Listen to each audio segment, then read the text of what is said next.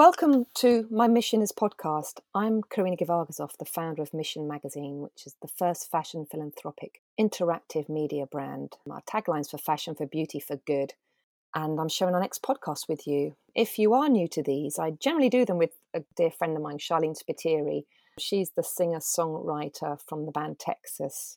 And we try to bring you educational, fun podcasts with honest storytelling. And on the end of the last podcast, we were going to introduce you to the amazing Noel Fitzpatrick. That was supposed to be up next, but we had a slight shift in schedule from his amazing episode because last Thursday, we ended up doing a live podcast in New York City. Mission had the privilege to be a media partner to the store COS, C-O-S. We did a panel discussion around sustainability.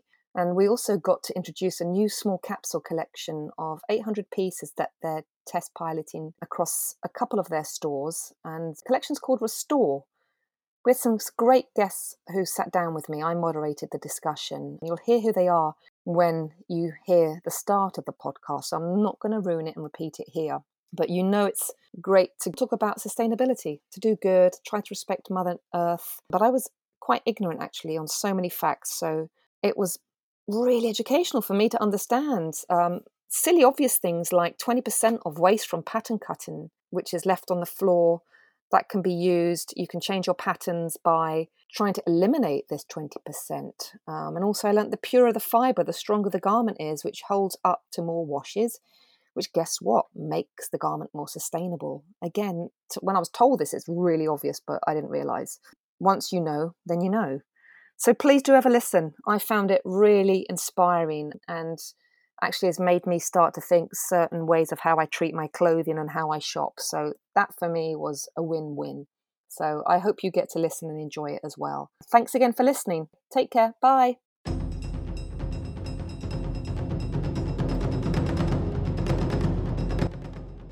Thank you for coming on a rainy, crappy New York evening. Tonight we're here to talk about COS and their new collection that they've done. It's something new they're trying. It's called COS Restore. It's in partnership with the Renewal Workshop. And they've kind of asked us three ladies to be part of this conversation about sustainability. I'm going to introduce you to the three ladies that are here, and then I'll tell you who I am. And on the far end, we have Napur Stewart, who is from COS. She's been appointed head of sustainability. She's been with the company. I'm going to get this wrong, I think. I might have, since 2003? 18 years yes. in fashion? Yes. Yeah. No, see, I remembered our conversation on Friday because I've written it down wrong here. 14 so that was of those with COS? Yes. No, well done, well done. And she really is the expert on sustainability. And we had a conference call last Friday, and to me it was very educational. Unlike you guys, I'm actually a very loyal COS customer, so I learnt a lot. Then next to her we have Abrima Oya, who founded Studio 189. It's an artisan-produced lifestyle brand that is based, well, you're based between Africa and here. They recently won the prestigious CFDA Lexus Fashion Award for Initiative for Sustainability. And the brand is made in Africa and produces African and African-inspired content and clothing. And it focuses on empowerment, creating jobs, and supporting educational and skills training. It's very cool. Abrima and I met at a summit a couple of months ago and kind of bonded, sisterly love. And she also just has taken on using her knowledge and expertise to teach at Parsons as well, which is great. I think that's always good to give back. And then next up we have Marie Genevieve Cyr, who is an assistant professor of fashion design at Parsons School of Design and an international speaker and creative consultant from Quebec. She also has an MA in visual culture and fashion theory from New York University, and a BA in Design and Applied Arts from the Edinburgh College of Art, and a degree in fashion design. I'm getting this right, aren't I? I love education. It's brilliant. No, it's brilliant. That's why you're here, to educate us. And a degree in fashion design from the College Marie Victorin. See? Yeah. Did I do okay on that? Yeah. Okay. I'm Karina. I'm the founder of Mission Magazine, which is the brown envelope thing that you guys have on your lap, and hopefully you're not sitting on. It's the first ever fashion philanthropic media brand. It's a public charity out of New York City, and we're trying to be really disruptive and guerrilla in our approach to fashion, philanthropy, publishing, and giving the underdog a voice. And sustainability is something we try to cover in every issue. It's something that I don't know enough about, which is why I'm excited to have this evening's conversation, and I hope you guys learn a lot. I did when I had the call with 3 of these ladies last week. So we're going to kick off with some questions with these ladies to answer, and then we're going to have a general discussion, the 4 of us, and then we're going to open up to anyone who has any questions. So I'm going to actually, the problem, let's start with leave you till last, because you're very factual and it's relating back then to the collection. I think will be great to do that. So I'm going to start with you, Abrima. See, I caught you off guard there, didn't I? Really Pay attention, love. Okay. I've got a cool 10 minutes. Yeah, you thought you were coasting a bit, didn't you? No, I'm gonna mix it up. It's like Russian roulette. Okay. So your business works closely with African artisans that celebrate traditional crafts like indigo dyeing, weaving, and batik.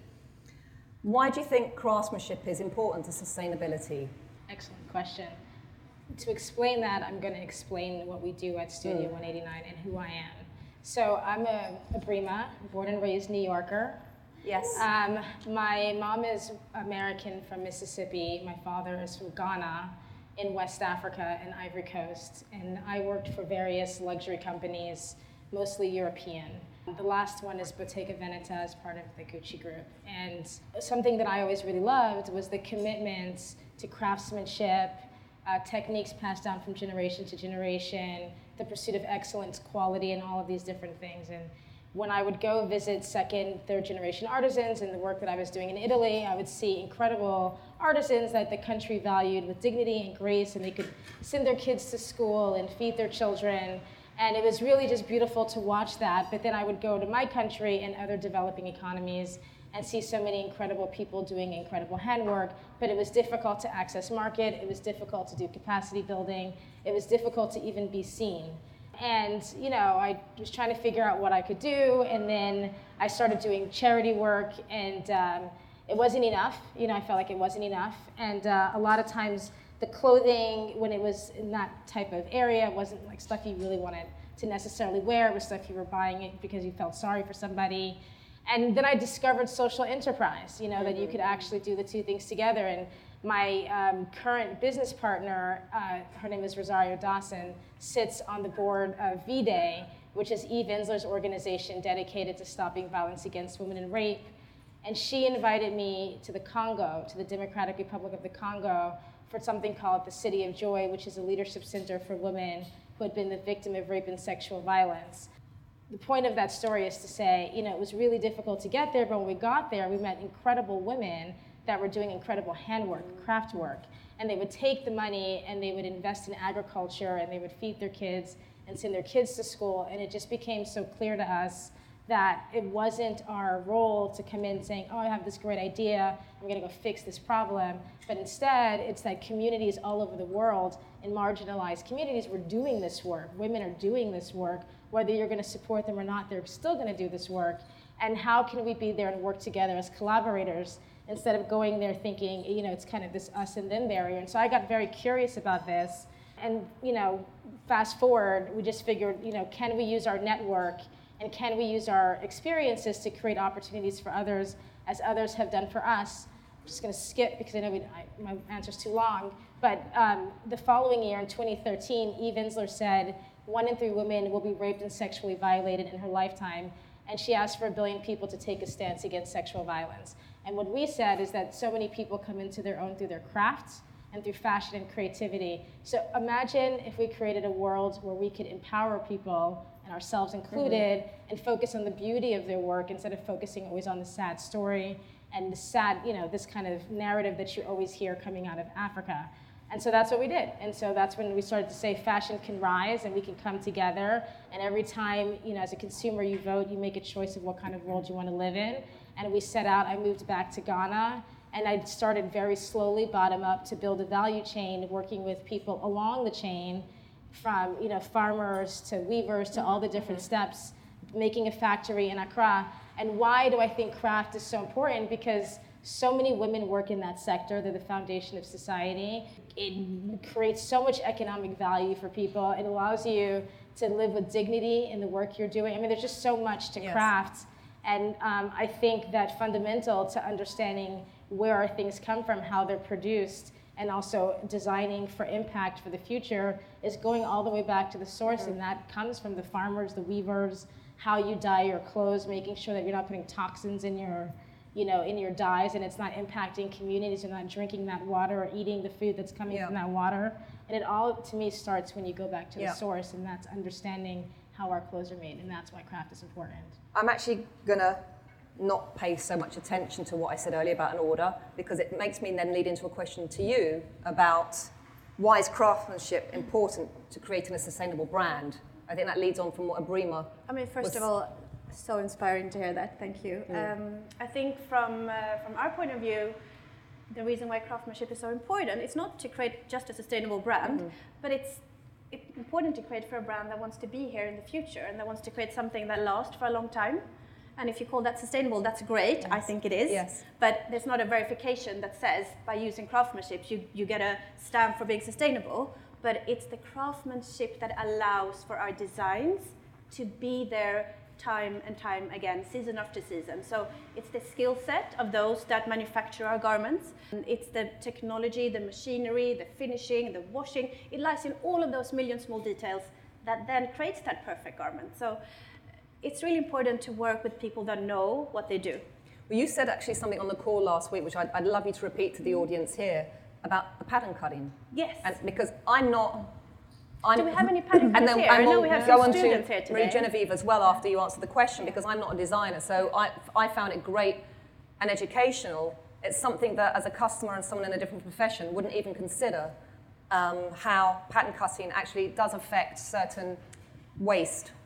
Pattern cutting is everything to a brand. And I think that not a lot of people know that it's through the pattern cutting that you get that perfect fit, that you get that feeling that sometimes you can't put a name on why you love wearing something. It's in the shoulders, it's in that surprise detail. But if we talk about sustainability aspect of pattern cutting, just by moving a seam, you can save centimeters on that cloth. So technically it's called efficiency rate. That maybe doesn't sound so sexy, but if you know pattern cutting, then that means that by clever pattern cutting, you don't compromise on the fit or functionality, but you can optimize that cloth. And at COS, we put a lot of focus on that cloth, the fiber. We are complete material nerds. So we spend a lot of money on our material. That's probably where the biggest part of our costing comes from. So it makes sense to us that we wouldn't let it go to waste because it's so beautiful and it's there, right? So our pattern cutters are amazing. I love them. They're so creative. They're like 3D humans. They see something that the designers have drawn and then they create this pattern from it. And again, if you work in fashion, you probably will know that most brands, they outsource some of their pattern cutting because it's quicker and it's maybe cheaper. But we would never do that. So we put a lot of focus on that pattern cutting. Right. And actually that ties in nicely with Marie-Genevieve, who's at Parsons. The internet and its impact on fashion is quite a strong focus on your work. So how do you think the internet has changed design practice? Well, internet is everything. We all live with it. We're all citizens of the internet somehow as well. But my research mainly looked at post-internet artistic strategies and how it influences research and design processes. So that's more what I'm focusing on. So not necessarily the way we project images and somehow, but how it's actually changing our physical world and the ways we're designing. So I'm looking, for example, at the idea of multiplicity, the idea of circulation or image consumption and how it's affecting, as well as spectatorship, performances as well, that we are all performing online as well. And this has been a big part of my research since like a couple of years now. And I do a lot of workshops actually. Next week I'm going to Amsterdam to give another workshop with MA students there to really look at how can we create new use critical thinking in terms of creating new perspective on fashion and its influence with the internet, etc. So looking as well as at accessibility as well. So not just superficial things from the internet, but really looking at how race, gender, age, sexuality, all these kind of themes are playing online and how it's affecting physically as well, how we're making things and designing as well. You mentioned the word circularity, which I'm going to ask Noor about because I don't know, as again, like a COS customer or just a general customer, it's a term that you guys, it's industry term that I don't fully understand, and that was such a great education I got from you. And if you could just explain it again to me and maybe to people who don't know what it means. And you also mentioned a considered approach at COS. So if you could just enlighten us. So if I start with circularity, we could write theses about circularity and the circular economy, but to keep it short in its essence, the circular economy is about decoupling growth from the use of resources. So we go from a linear economy with take, make, and dispose to a circular economy of take, make, and keep it in there for longer and have no waste, basically. And if you think about it, it makes so much sense, right? If you would start your own label or brand, you wouldn't have any waste because that's, throwing money out of the bank. So the circular economy, although it's a new way, it actually goes back to like how I think people lived back in the olden days. Nose to tail approach. You use everything you have. You use your skill set. So if I talk specifically about COS, for us, we're looking at how can we apply the principles of circularity through our whole value chain. Right. And we're not there yet, but we're working on it. And it's a really interesting process and journey. Breema, then, that brings me to you. You won the CFDA Lexus Fashion Initiative for Sustainability. How has this award allowed you to advance the sustainable goals? Or what is your goal towards sustainability? And I'm also thinking about your last question too. When we set out to do what we were doing, sustainability, ethical fashion, circularity, it wasn't about I know we fit into it, but it wasn't really about that. I think a lot of it was about making it more human. I think and this is also tied to the question about sustainability and circularity. When I was 7, I would go back to Ghana. I see young women selling something or girls selling their bodies for school books, and I think, I could have been you like this. What's the difference between me and someone else? It was access to opportunities and access to education and to network and people who are willing to support me and help me advance. And I think Rosario also realizes, what if she wasn't sitting on that stoop that day? Would she have ever been put in a film? This kind of realization, this self-realization, and what role do we play within the context of a greater society, within each other? Where does my stuff come from? And if you come in with that mindset, I think when you go to a factory, like our factory, for example, you start to want to know the stories of these. They're your friends. They're your people. You want to know everybody's names. You want to know their children. You're a part of their lives. And I think that I was again thinking about your first question, but to me, when it comes to craft, it's about making it really more human.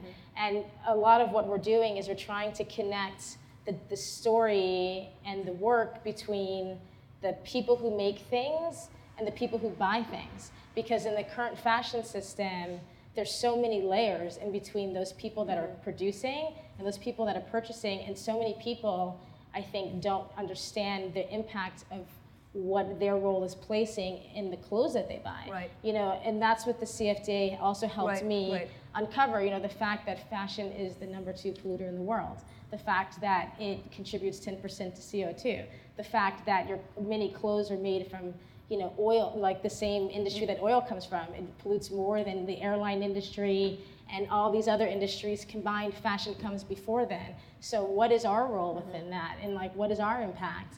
And I think what the CFDA did specifically is I understood that with my experience, and I understood that by being on the ground and seeing communities, but what it did is it gave me the tools and the language to communicate in another way what we were seeing already, and also thinking about where we came from, which is why I began like that, and designing for where we're going. Right. What is the world going to look like in 2050? Who am I designing for?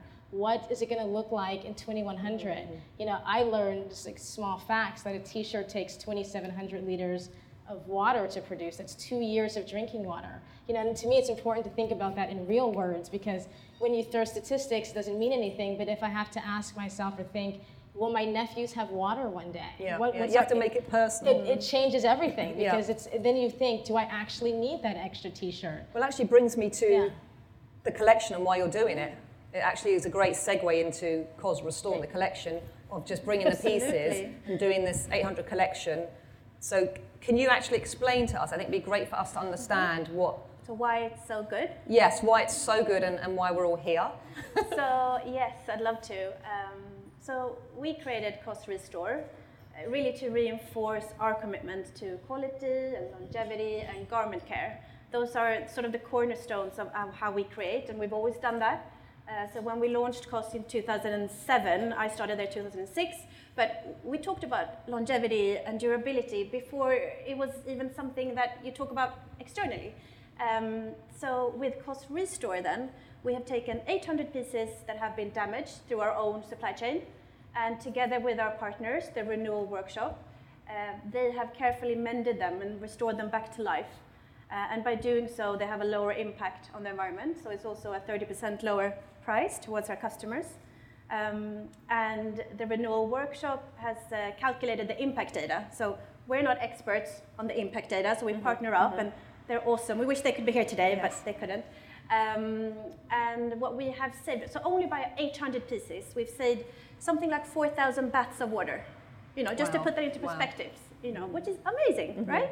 And you can see it, I think, on the sign by the rails. But it's really exciting for us to explore this, and also it's a great way for us to test new circular business models, because at the end of the day, how do we go from being a pilot with 2 rails, which will be here for maybe 2 weeks, to a way of working, so that when you come back here, if this is your favorite store, I love this store, that you maybe always find it. So it's great for us to come out and try this, and I'd love to hear your thoughts about it afterwards. Well, that's also good to know that it's a lower price point, because that's something we discussed on a call as well, that how do you buy into sustainability? How do you have product that's within your budget that you can afford if you've got a family to feed, if you've got a working job, or in school even. Mary Genevieve, have you seen like a shift in culture to consumption? Do you like that question? I mean, America, I'm like, yeah. Globally. Globally, yeah. I think in general, I think we buy less stuff a little bit. You know, hopefully it's going to continue. But I think just thinking about the young generation, because that's what I'm surrounded at Parsons. They don't care that much about mass-produced good, and they're really expecting brands to take risk and really rethink their values. And I think that's one of the biggest things that we see, like in general. But also, you know, their young students really want to look up to somebody. You know, so the more we're actually doing in the industry, the more they can actually look upon, and the more they can be inspired, and the more that's going to empower them, I think, to kind of continue towards those kind of direction as well. And there are a lot of partnerships at Parsons that we do with companies, but also organizations. And throughout the years, I think we've seen such a huge shift with our students, especially in terms of just designing, just creating other experiences for them.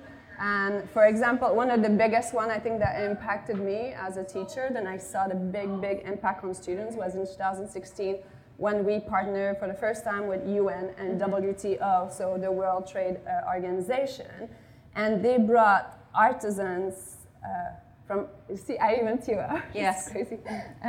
But that was just amazing. And we saw women from all around the world, like from like Pakistan, Bangladesh, South America, that came to show their crafts. And they co-created a collection with our students. And it was incredible. And I think that changed a lot, and that shifted as well mindset completely at Parsons for faculty and for students as well. I think listening to all your stories is, for me, when you do something, you see something in front of you, it changes your perception. Your perception is like Bremer going to Africa, and it when becomes you're in the personal. Room, when you're in the room exactly. with these people, like right away, it's like boom, you know, you have this like big slam. And I think for young students that impacted them, and many of them actually started their brands as well after that. And it's completely changed the way they actually do things, how they co-create. And I think the young generation, they really have to learn how to co-create and collaborate. We have to create collectives. We cannot live anymore or educate anymore like this kind of super egocentric design system. That is not working. You know? Can I add something to that? Yes, please do.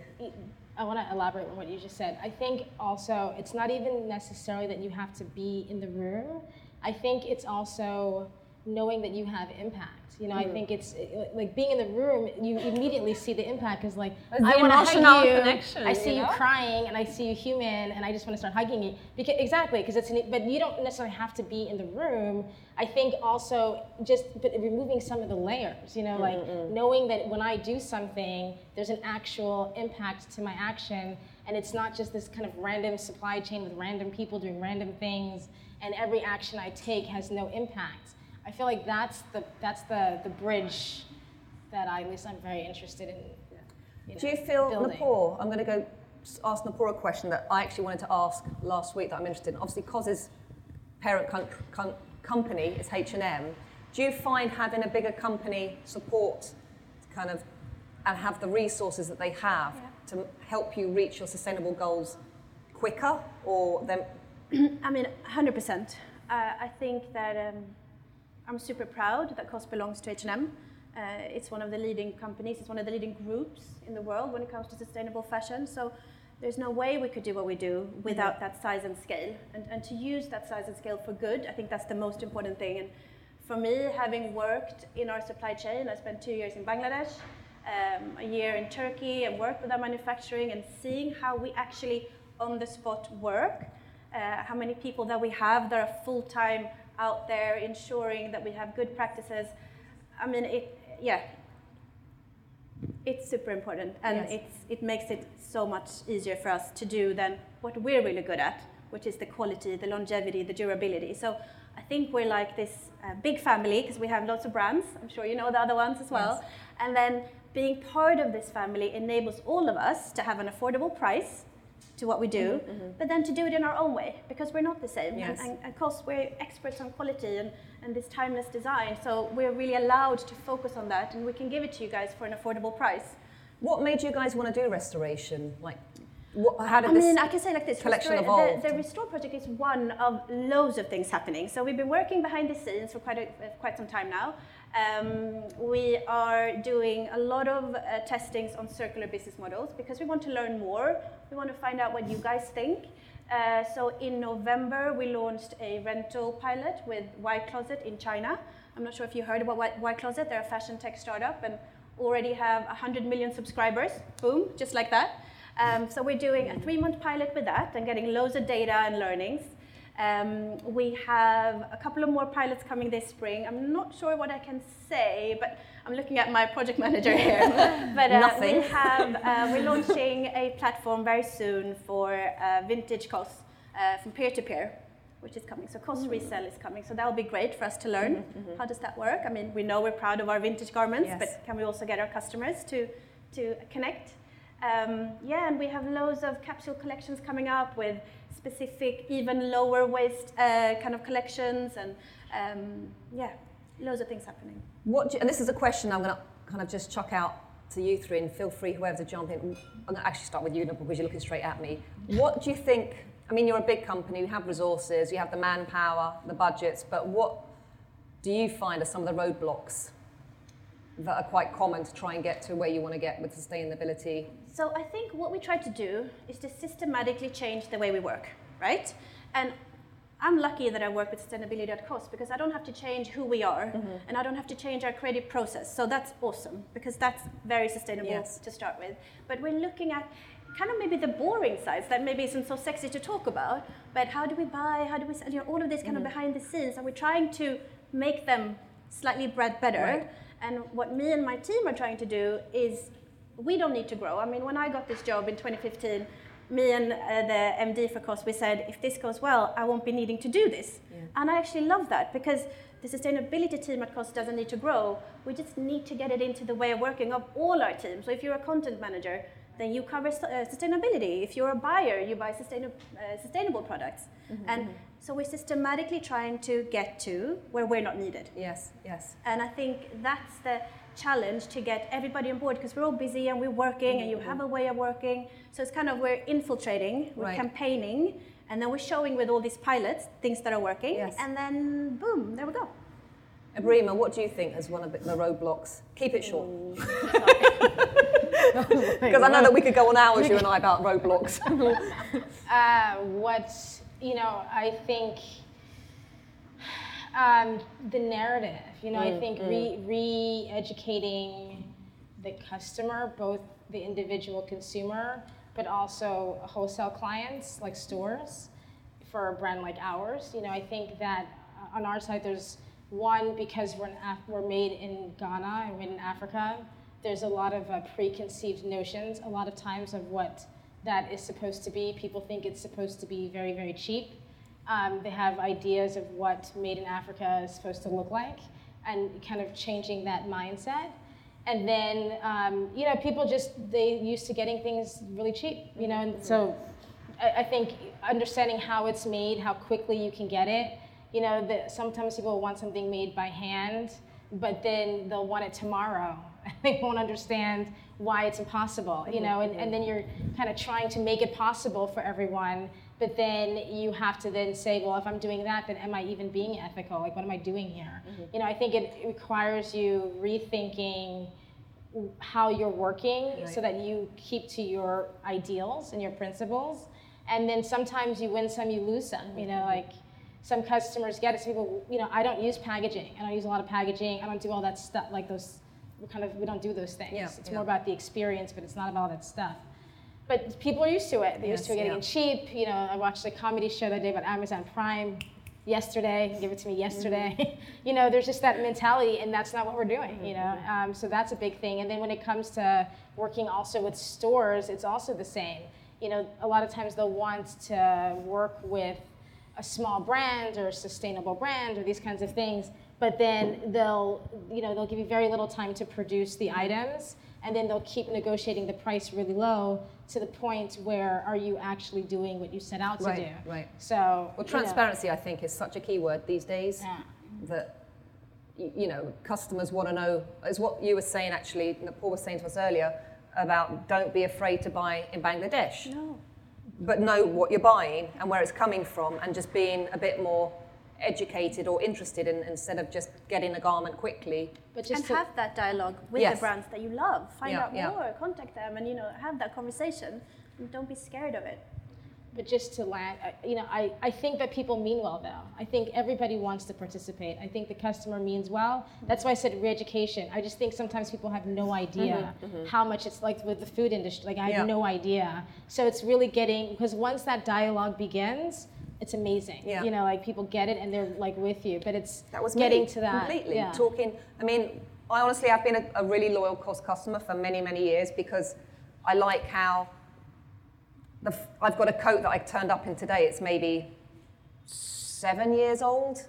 Looks brand new. And then I realised, because Nupur was saying on the call, it's the fibre that they use that doesn't wear out. So I can use this time and time again. And then she was saying to educate the customer about taking care of your garments, the washing of that. And can you repeat again what you said? We create the garments for you to love them, for you to care for them, and then to keep them, right? And if we can have that conversation with you and inspire you of how to do that, how to do garment care, and if you would ask me what's the one advice, I would say don't wash. Just stop washing and wash less. Your clothes, she means. Yes, not your clothes. Your clothes. I think it's really, really important to know that when you wash something, they're slightly closer to death, right? Because you ruin them and they get like all mixed up, and they don't want that. They want to be resting. So when you wash them, just do it on the gentle cycle, so they get that gentle little massage, not the big spin things, because no garments likes that. And learn how to mend. There's loads of YouTube videos how to fix it, fix your buttons, fix the broken hems. I think that's such a big knowledge that has been lost. My mom would fix stuff, but I maybe haven't learned how to do it. So it's up to us to do it. No one has time nowadays. It's so, or get a we're really in such good this tailor fast and get cycle. them to do that. Yeah. But I brought my favorite vintage COS garment, and I bought this one before I had my 2 boys, so it's been like with me for 2 pregnancies. It's like 12 years old. I've never washed this one, but it travels with me everywhere. It's an Italian wool. I just spot clean it if I need to. Definitely don't go to the playground with it. Yes. But the cut, the color, like who knew to buy these short sleeve things 12 years ago? I was almost a bit scared of it. Yeah. I'm so glad I bought it. And it's lasted. It lasted, and hopefully brand new. maybe one of my son's girlfriends in the future will want it, unless they want to wear it. Oh my gosh. So I think we're gonna wrap it up? Because honestly, us four could go on forever. Oh, can I just say something? Yes, please do. So, on top of that beautiful magazine, you have a bag, yes. and I just want to big that one up because we spent a lot of time on this one. So this bag is, a couple of years ago we did a pilot we call COS Repurpose. Now this is not a pilot anymore, this is one of the things that's gone on scale. So we take our waste, so it's from our pre-production waste, so the garments that you see here, some of those waste from like the poplin shirts in Turkey, we have saved those, and then we have mashed them up, and we have mixed them up with some new cotton, and we have repurposed them into this. And to get this bag, as nice as it is, we have worked so hard with our manufacturers. It's a 50% cotton recycled share from our own waste. That's and fantastic. Everybody in the head office really wants those, and they're coming up to us all the time. Can we have one? We're like, no, that's for special customers. So take care of it. And you can put your special magazine in the bag, so that's really handy. It's like a win-win. It's a win-win. We have time for a Q&A, questions, if anyone wants to ask any of us anything, sort of anything. Anyone got a question? Any brave souls? Anyone got a question? Oh my God, I feel like an auctioneer. Because we'll just carry on otherwise. Please.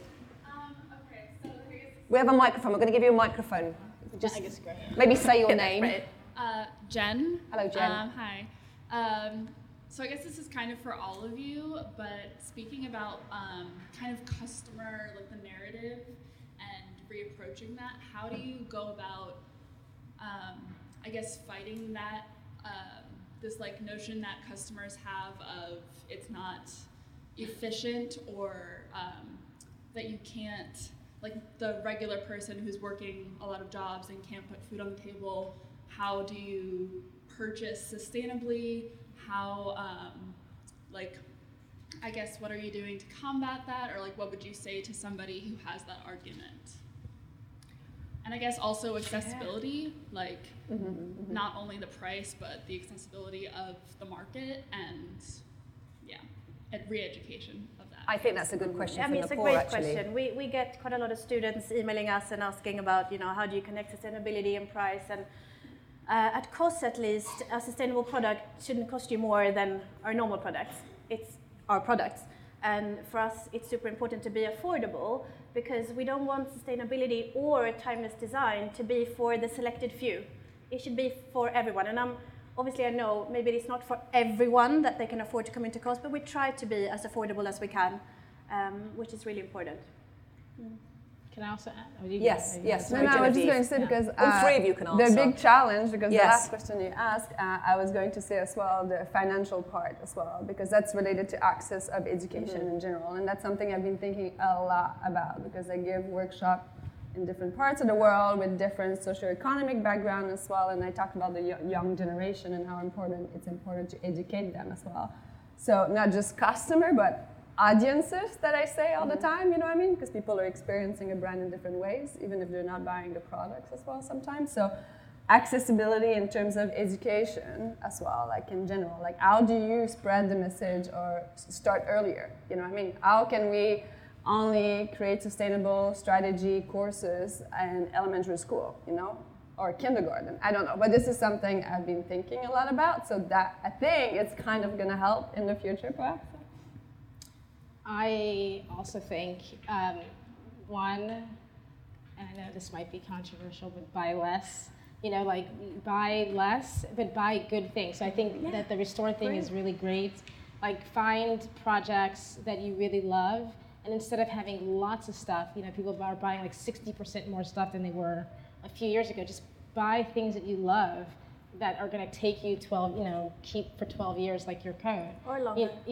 Or vintage. Like, if you don't want to put a lot of money, I buy a lot of vintage. Like, buy vintage. Vintage is great. Yeah. And also like rental subscription things. But I think fundamentally, just even thinking about investing in quality, and also some brands that might appear expensive, if they are really into, the best part I think about this type of thing right now, like even the fact that everyone's sitting here and it's raining and they showed up, is that people show up. Yeah. Their hearts are all in the right place. At least right now, this community is incredible. So if people write to me, I've got people who say, I'm a teacher, I've been following your brand for 5 years, I don't have the money for this. then I'll say like, what do you got?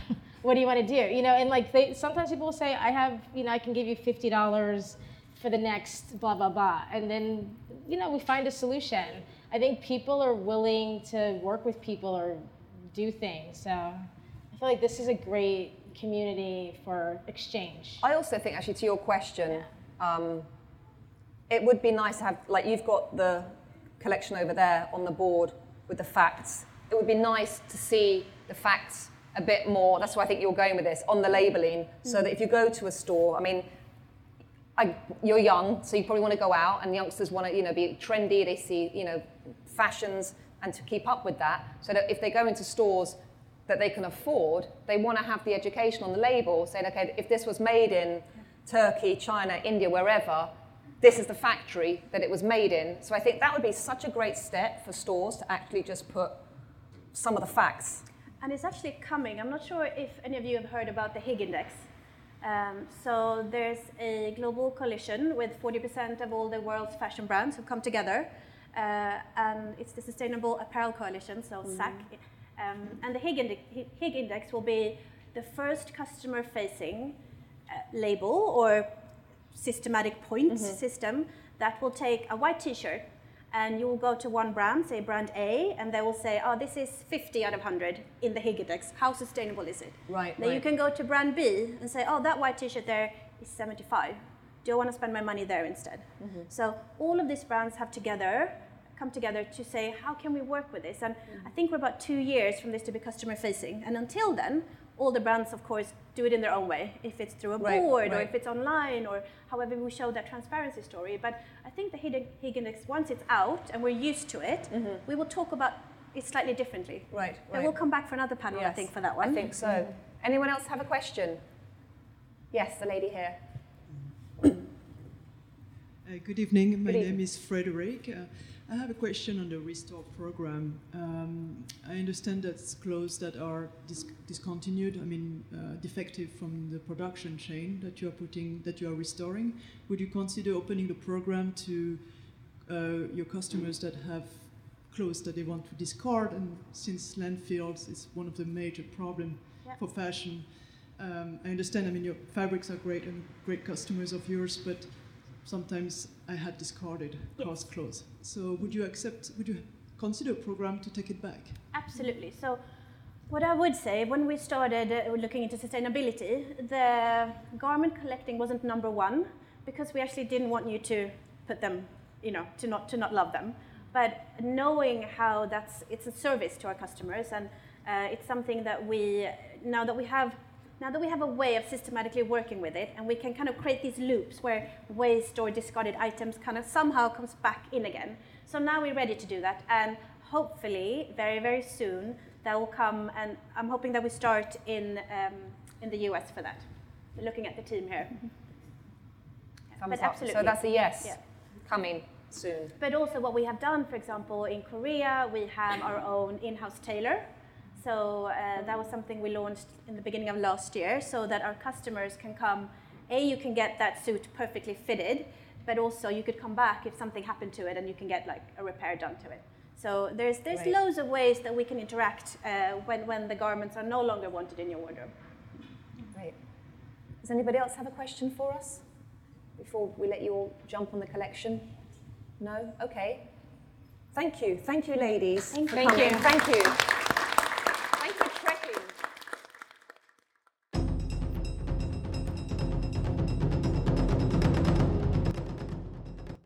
Thank you very much for listening and tuning in to that interesting live moderated panel discussion with Coz. Our next podcast is going to be somewhat of a surprise, so I'm not going to say who it is, and I'm going to just leave you guys dangling. Hopefully you'll come back. If you want to follow us, or if you want to look at our website is missionmag.org, and our Instagram is @missionmagazine.